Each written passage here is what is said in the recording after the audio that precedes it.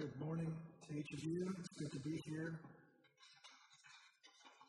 Our services continue to be a little abnormal, it seems like. At least I'm not in my living room preaching, but I feel a little bit like the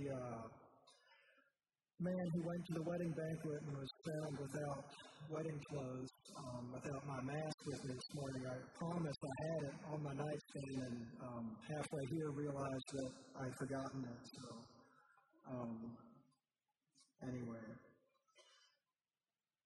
Several weeks ago, I was reading in 2 Peter and was impressed by the first chapter. And this is not, well, I'll spend most of the message, but I just wanted to pick out a few verses here. 1 Peter 3 says, His divine power has given us everything we need for life and godliness through our knowledge of Him who called us by His own glory and goodness. And I was impressed by the thought that God has given us everything we need. He has given us the power to live a life that pleases Him and to live a godly life. And I don't want to make too much of this phrase, but he says, through our knowledge of Him who called us. And it's obviously God who does the working in us, but anything we can do to increase our knowledge of Him is worthwhile. And so this morning, what I hope we can do is spend some time looking at Jesus and growing in our knowledge of Him. And a few verses later here in verse 5 and 6 and 7, Peter says, for this very reason, he says, make every effort to add to your faith goodness, and to goodness knowledge, and to knowledge self-control, and to self-control perseverance, and to perseverance godliness, and to godliness brotherly kindness, and to brotherly kindness love. For if you possess these qualities in increasing measure, they will keep you from being ineffective and unproductive in your knowledge of our Lord Jesus Christ. And so hopefully this morning we can grow in our knowledge of Jesus and in our faith. Hopefully our faith can be strengthened, and perhaps even our perseverance. Here are a few things that he mentions in this list.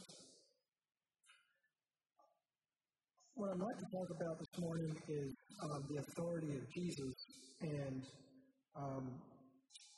I thought about this subject as I was reading through Matthew a few weeks ago. I read through the Sermon on the Mount, and then following the sermon, Jesus went back and forth across the lake and healed many people and did miracles.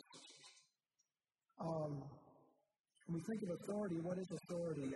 And the King James often uses power, and it seems like authority and power are very similar and often used interchangeably. But authority is really just the power to command obedience or the right to control something or someone. Often it seems like children would like to command their siblings or control them, tell them what to do. But in most cases, it seems like they don't have the authority to do that, right? They might try to tell their siblings what to do, but unless it's a parent behind the command, often the sibling will not listen, right? And that can be really frustrating to children. But without authority, it's hard to command anybody to do anything. And in these verses, following the Sermon on the Mount, we see mentioned over and over again comments about Jesus' authority. And you can turn to Matthew chapter 7, and the very end of Matthew chapter 7, verse 28. You see that when Jesus finished the Sermon on the Mount, the crowds were amazed at his teaching, and they commented that he taught as one who had authority and not as the teachers of the law.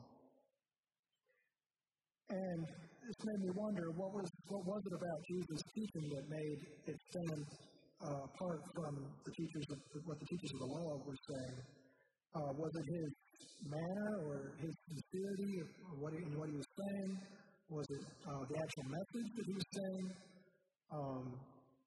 Probably all of these things. We can assume that they could tell that Jesus really knew what he was talking about. He taught as one who knew God, and he knew what was important to God.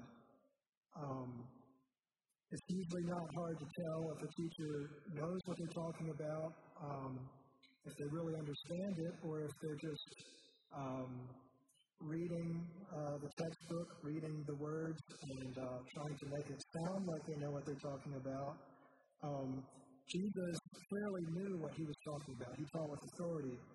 And in his sermon, he emphasized seeking approval from God, not from men, which was very different from the way the Pharisees and the teachers of the law lived their lives.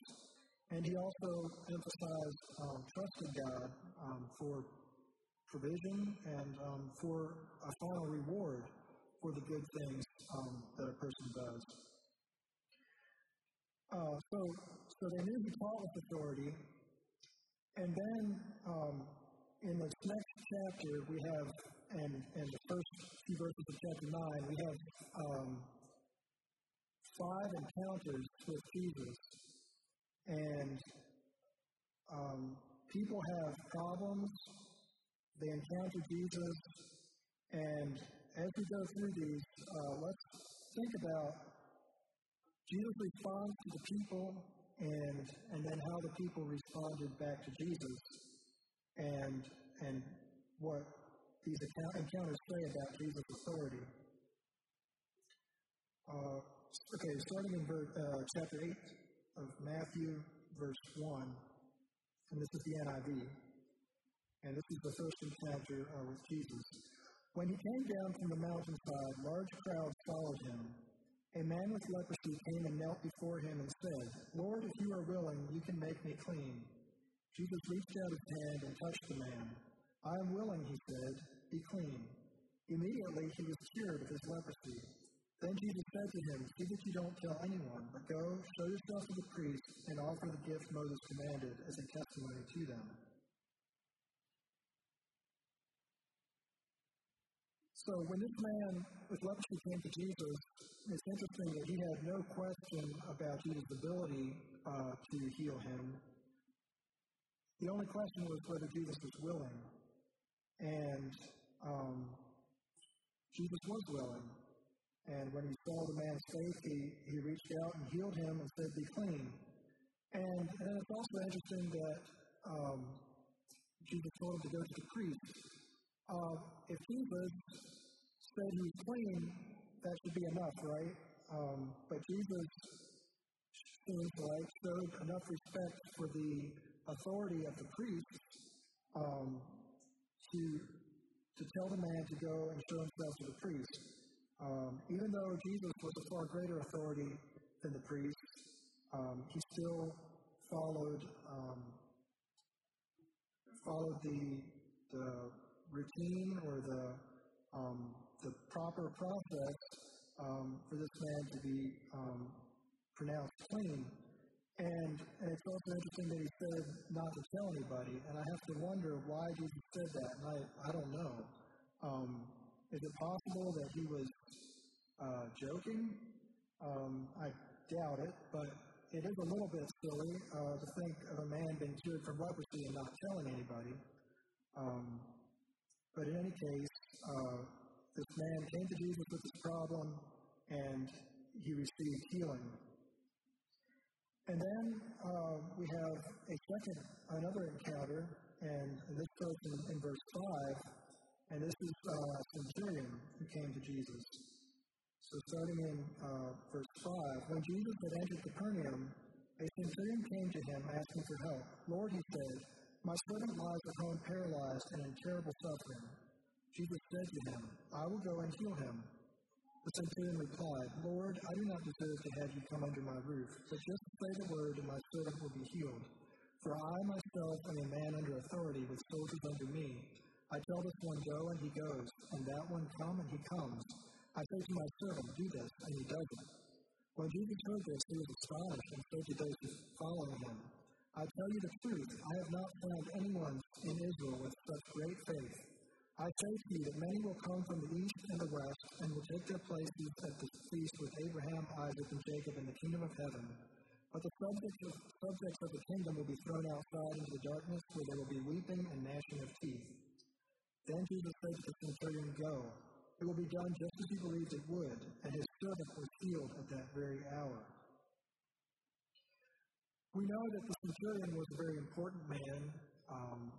He had 100 soldiers in his control, under his charge, and I don't know, some of you here might be managers and have people under you, but I doubt anybody here is in control of 100 people. So that made him an important man, and we don't have the details here, but in Luke, we have details about how this centurion loved the Jewish people, he loved their nation, and he built a synagogue for them, and the people liked him. And in fact, Luke says that the Jewish leaders, elders came to Jesus and asked Jesus to help this man. So this centurion could have very well felt that he was an important man, that he deserved respect. He could have felt that he, because of all his kindness shown towards the Jews, that he deserved some help from this Jewish teacher and healer, but that's not his attitude at all. This centurion's view of Jesus is so high that he doesn't even feel worthy to have Jesus come into his house. And instead, he says, look, I'm under authority, and I have people under me, I have servants and soldiers, and I can tell them what to do, and with a simple command, they do it. And he recognized Jesus' authority over sickness, that it was just as simple for Jesus to say, be well, and his servant would be well. And Jesus was very impressed with this centurion's faith. And Jesus changed his course of action. He was going to go and heal this servant, but because of this man's faith, in Jesus doing it at a distance, just by his word, Jesus did it at a distance and healed him, simply saying the word right where he was, and the servant was healed. Now, this centurion is very different from the teachers of the law and the Jewish religious leaders. They were very much aware of their importance, and they didn't want to lose their place of importance. They were anything but humble, and this is why I believe Jesus says that many will come from the east and the west and take their place at the feast with Abraham and Isaac and Jacob, but the subjects of the kingdom, those Jews, would be thrown outside into darkness. So here we see an attitude of humility and just a high regard for Jesus. And this centurion receives the highest praise for his faith. And then we're going to skip a few verses here. Jesus goes to Peter's house, and then there's a few comments about the cost of following Jesus. But the next encounter that I want to look at is in verse 23. This is the third encounter with Jesus. And this is Jesus with his disciples. So starting at verse 23. Then he got into the boat, and his disciples followed him. Without warning, a furious storm came upon the lake, so that the waves swept over the boat. But Jesus was sleeping. The disciples went and woke him, saying, Lord, save us, we're going to drown. He replied, You have little faith. Why are you so afraid? Then he got up and rebuked the winds and the waves, and it was completely calm. The men were amazed and asked, What kind of man is this? Even the winds and the waves obey him. It seems it seems to the disciples anyway, that Jesus was unaware of their problem. He didn't understand what was going on. He didn't seem to care. But perhaps Jesus was only waiting for them to come to him and ask for help. We don't know. But whenever they gave up their own attempts to save themselves, and no doubt they were trying, they came to him and asked for help. And they were desperate. They were crying. And how did Jesus respond to them? Well, he says, "You have little faith. Why are you so afraid?" What is it that makes Jesus say, "You have little faith," where with the centurion he said he commended his great faith? The disciples were afraid. It seems like they had little confidence in Jesus' ability to help the situation, perhaps. They were coming to the right place, but they were desperate. Where else would they have to go? Jesus saw their hearts. He saw what was really going on in their minds, and he said, "You have little faith." But nevertheless, Jesus helped them, and with the word, he calmed the wind and the waves. And as people in previous encounters had mentioned or had responded, they responded with amazement. Even the winds and the waves obey him. What kind of a man is this? They ask themselves. All right, for the fourth encounter, after the winds had been calmed and they arrived at the other side of the lake, they are met with two demon-possessed men. So starting in verse 28, when he arrived at the other side in the region of the Gadarenes, two demon-possessed men coming from the tombs met him. They were so violent that no one could pass that way. "What do you want with us, Son of God?" they shouted. "Have you come here to torture us before the appointed time?" Some distance from them, a large herd of pigs was feeding. The demons begged Jesus, "If you drive us out, send us into the herd of pigs." He said to them, "Go." So they came out and went into the pigs, and the whole herd rushed down the steep bank into the lake and died in the water. Those tending the pigs ran off, went into the town, and reported all this, including what had happened to the demon-possessed men. Then the whole town went out to meet Jesus, and when they saw him, they pleaded with him to leave their region.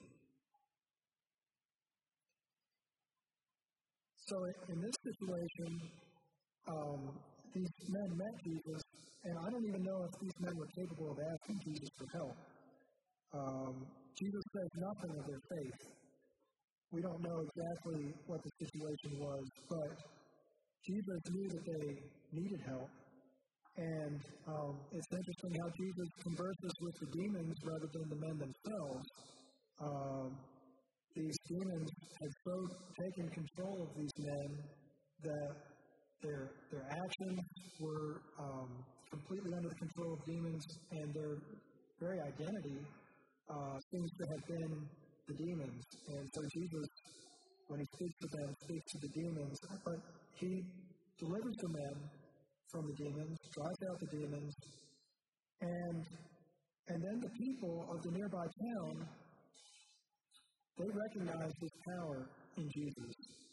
And just like everyone else who witnessed Jesus' power, they were probably amazed, but their response was a little different.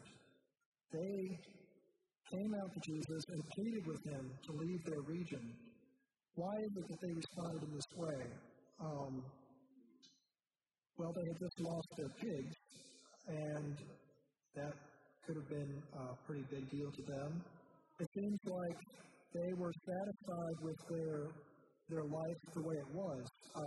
No doubt they had problems like everybody does, like other people in the area. They certainly had sicknesses as well, and yet they did not come to Jesus for help for their sickness or whatever problems they had. They wanted to be rid of Jesus. And it just seems like they recognized Jesus' power, but they did not trust Jesus' goodness. They did not trust Jesus to do what was good for them. They had already lost their possessions, some of their possessions, and they didn't want to lose more. They were afraid of Jesus. And that can be us sometimes too, can't it? We are afraid of what Jesus might ask of us. We're afraid of getting too close to Jesus. We want the benefits of Jesus, but we're scared of what he might ask. Scared that he can't be trusted. Sure, he's powerful, but is he really good? Is he really trustworthy? And it seems like these people decided he's not. He's not trustworthy. And then for a final encounter with Jesus, I'd like to look at Jesus and the paralytic, starting in chapter 9, verse 1. Jesus stepped back into the boat, and he crossed over and came to his own town. So men brought him a paralytic lying on a mat. And when Jesus saw their faith, he said to the paralytic, "Take heart, son, your sins are forgiven." At this point, the teachers of the law said to themselves, "This fellow is blaspheming." Knowing their thoughts, Jesus said to them, "Why do you entertain evil thoughts in your hearts? Which is easier to say, 'Your sins are forgiven,' or to say, 'Get up and walk'? But so that you may know that the Son of Man has authority on earth to forgive sins." Then he said to them, to the paralytic, "Get up, take your mat, and go home." The man got up and went home. When the crowd saw this, they were filled with awe, and they praised God who had given such authority to men. This is the story where the four friends brought their crippled friend on a mat, and because the house was so crowded, they had to climb up on the roof and make a hole and let the injured man down through the roof. And we have those details in Mark. When Jesus saw their faith, he did not give this man the healing that he expected, but rather said, "Your sins are forgiven." And Mark records that the teachers of the law said, "Well, who can forgive sins but God?" And these teachers were right. Who can forgive sins but God? But they did not recognize who Jesus really was. And Jesus, to prove that he had authority to forgive sins, he asked them, which is easier, to say, "Your sins are forgiven," or to say, "Get up and walk"? And the truth is, both of them are very easy to say, but only someone with authority can actually have results. And Jesus, showing his authority on earth, tells the man to get up and walk, and he gets up and walks. And it's clear to everybody, I'm sure, that Jesus also had authority to forgive sins. And it's interesting to see the response of the crowd again. Like others, they were filled with awe, and they praised God who had given such authority to men. Jesus must have been very close to the Father. Everything he did must have been in connection with the Father, because when people saw this miracle, they praised God. They recognized that this was from God. They recognized Jesus' connection to God the Father. So we have 5 encounters with Jesus, and what can we learn from these people and from Jesus' response to them and their response back to Jesus? 2 things I think we can learn. The first is just take our problems to Jesus. Each encounter began with people bringing their problems to Jesus. This required them to realize that they were helpless on their own, and in some cases it was desperation, like the disciples on the stormy lake. In some cases it took a lot of effort, like the men who brought their friend and had to make a hole in the roof. But in every case, they came to Jesus, and that's where they received help. The people of the Gadarenes, they no doubt had problems too, but they did not bring them to Jesus. They saw his power, but doubted his goodness, and had lost too much and did not want to lose any more, and chose not to bring their problems to Jesus. So the first requirement to get help from Jesus is to just come to Him, bring our problems to Him. And then, secondly, we need to have confidence in the power and the authority of Jesus. It seems like Jesus' assessment of each person's faith was related to their confidence in His ability to help them. People didn't say that Jesus would do it. It wasn't like they said, like they believed that Jesus would heal them necessarily, but they believed that He was able. And if only He was willing, they knew He could do it. And the centurion gets the highest marks for his faith because he seems to have the greatest confidence in Jesus' ability and Jesus' authority, while the disciples, they had the smallest faith because they were filled with fear and seemed to doubt Jesus' ability. Recognizing authority lets us know who to obey and who to fear. When I was working at FlowServe, whenever there'd be a vacation day, and we were working the day before the vacation started, my boss would often come around and mid-afternoon shake our hands and say, enjoy your 4th of July vacation. We appreciate what you're doing. You can go home now. Now, I worked with Ivan, and Ivan was older than me, and he had more experience than me. But if Ivan would have came by one of those afternoons and shook my hand and said, you can go home now, I probably would have just laughed at him and told him he was a funny person and kept on working, right? Because he did not have any authority to tell me to go home early. But the boss, when he comes and tells me to go home early, he has authority, and so I can listen to him. I can trust him. I can obey him. We can obey whoever we want to in life. We can obey our own will and desires. We can obey money. We can obey other people.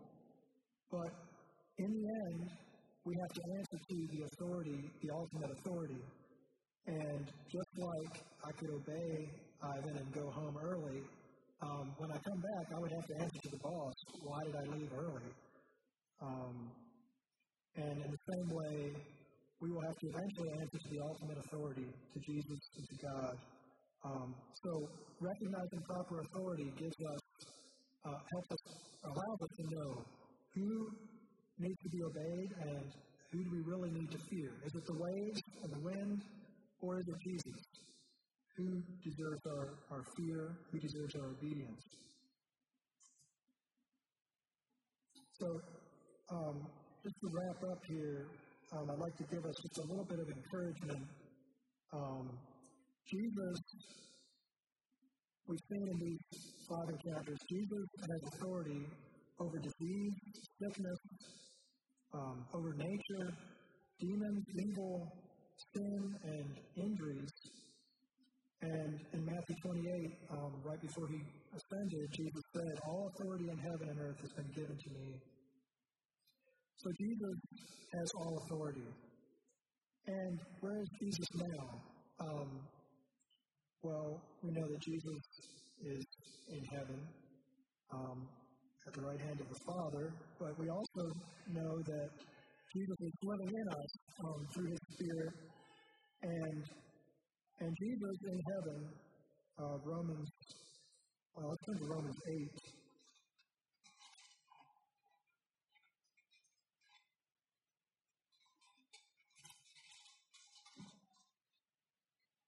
Romans 8, verses 31 through 39. What then shall we say in response to this? If God is for us, who can be against us? He who did not spare His own Son, but gave Him up for us all, how will He not also, along with Him, graciously give us all things? Who will bring any charge against those whom God has chosen? It is God who justifies. Who is He that condemns? Jesus Christ, who died, more than that, who was raised to life, is at the right hand of God and is also interceding for us. Who shall separate us from the love of Christ? Shall trouble or hardship or persecution or famine or nakedness or danger or sword? As it is written, for your sake we face death all day long. We are considered as sheep to be slaughtered. No, in all these things we are more than conquerors through him who loved us. For I am convinced that neither death nor life, neither angels nor demons, neither the present nor the future, nor any powers, neither height nor depth, nor anything else in all creation will be able to separate us from the love of God that is in Christ Jesus our Lord. We see in these verses that God is for us. Jesus is at the right hand of God and is interceding for us. Paul quotes Psalm 44, which I had never paid much attention to before, but it's a psalm that praises God for the way he led in the children of Israel in their history, delivered them from their enemies, and it was his working, not the sword, not the power of the Israelites. And then it goes on to say, but now we are being oppressed. Now our enemies are victorious. And we have done nothing wrong. We are faithful to you, and yet we're suffering all these terrible things. And that psalm ends with this cry to God. It says, rise up and help us, redeem us because of your unfailing love. And Paul uses this verse in verse 36 of Romans 8. He uses this verse from that psalm, saying, for your sake we face death all day long. We are considered as sheep to be slaughtered. I think he's saying that when life is terrible and there's lots of terrible things, he mentions hardship and persecution and nakedness and danger, and Paul knew what he was talking about. When there's these terrible things in life, will they separate us from the love of God? And his answer is no. He's convinced that nothing will separate us from the love of God. And so, Jesus has all power. He has all authority. And he is also loving. And nothing can separate us from the love of God, even terrible circumstances and situations. And then the second part of Jesus' work, we could say maybe, is power in us. Jesus has power over everything, and he even has power inside of us. Power to forgive sins, like we saw in this situation with the paralytic, and also power to deliver us from the bondage to sin and from ongoing sin in our lives. Going back to 2 Peter 1:3, his divine power has given us everything we need for life and godliness. And Galatians 2:20 speaks of how Christ lives in us. It's not us living life, but it's Christ living through us. And I don't know if it's good to compare our lives to that of these demon-possessed men. There's a whole lot of differences. But we need to be so filled with Christ that our actions are Christ living in us. Our actions are totally controlled by Christ's authority in our lives. And our very identities are taken over by Christ. Now, certainly, we are not out of control. We have to choose to give Christ control of our lives, because he lets us have that choice. But Jesus can have authority in our lives to help us live victoriously, to help us live free from the bondage of sin. So, just one final verse in closing here. I'd like to read John 16.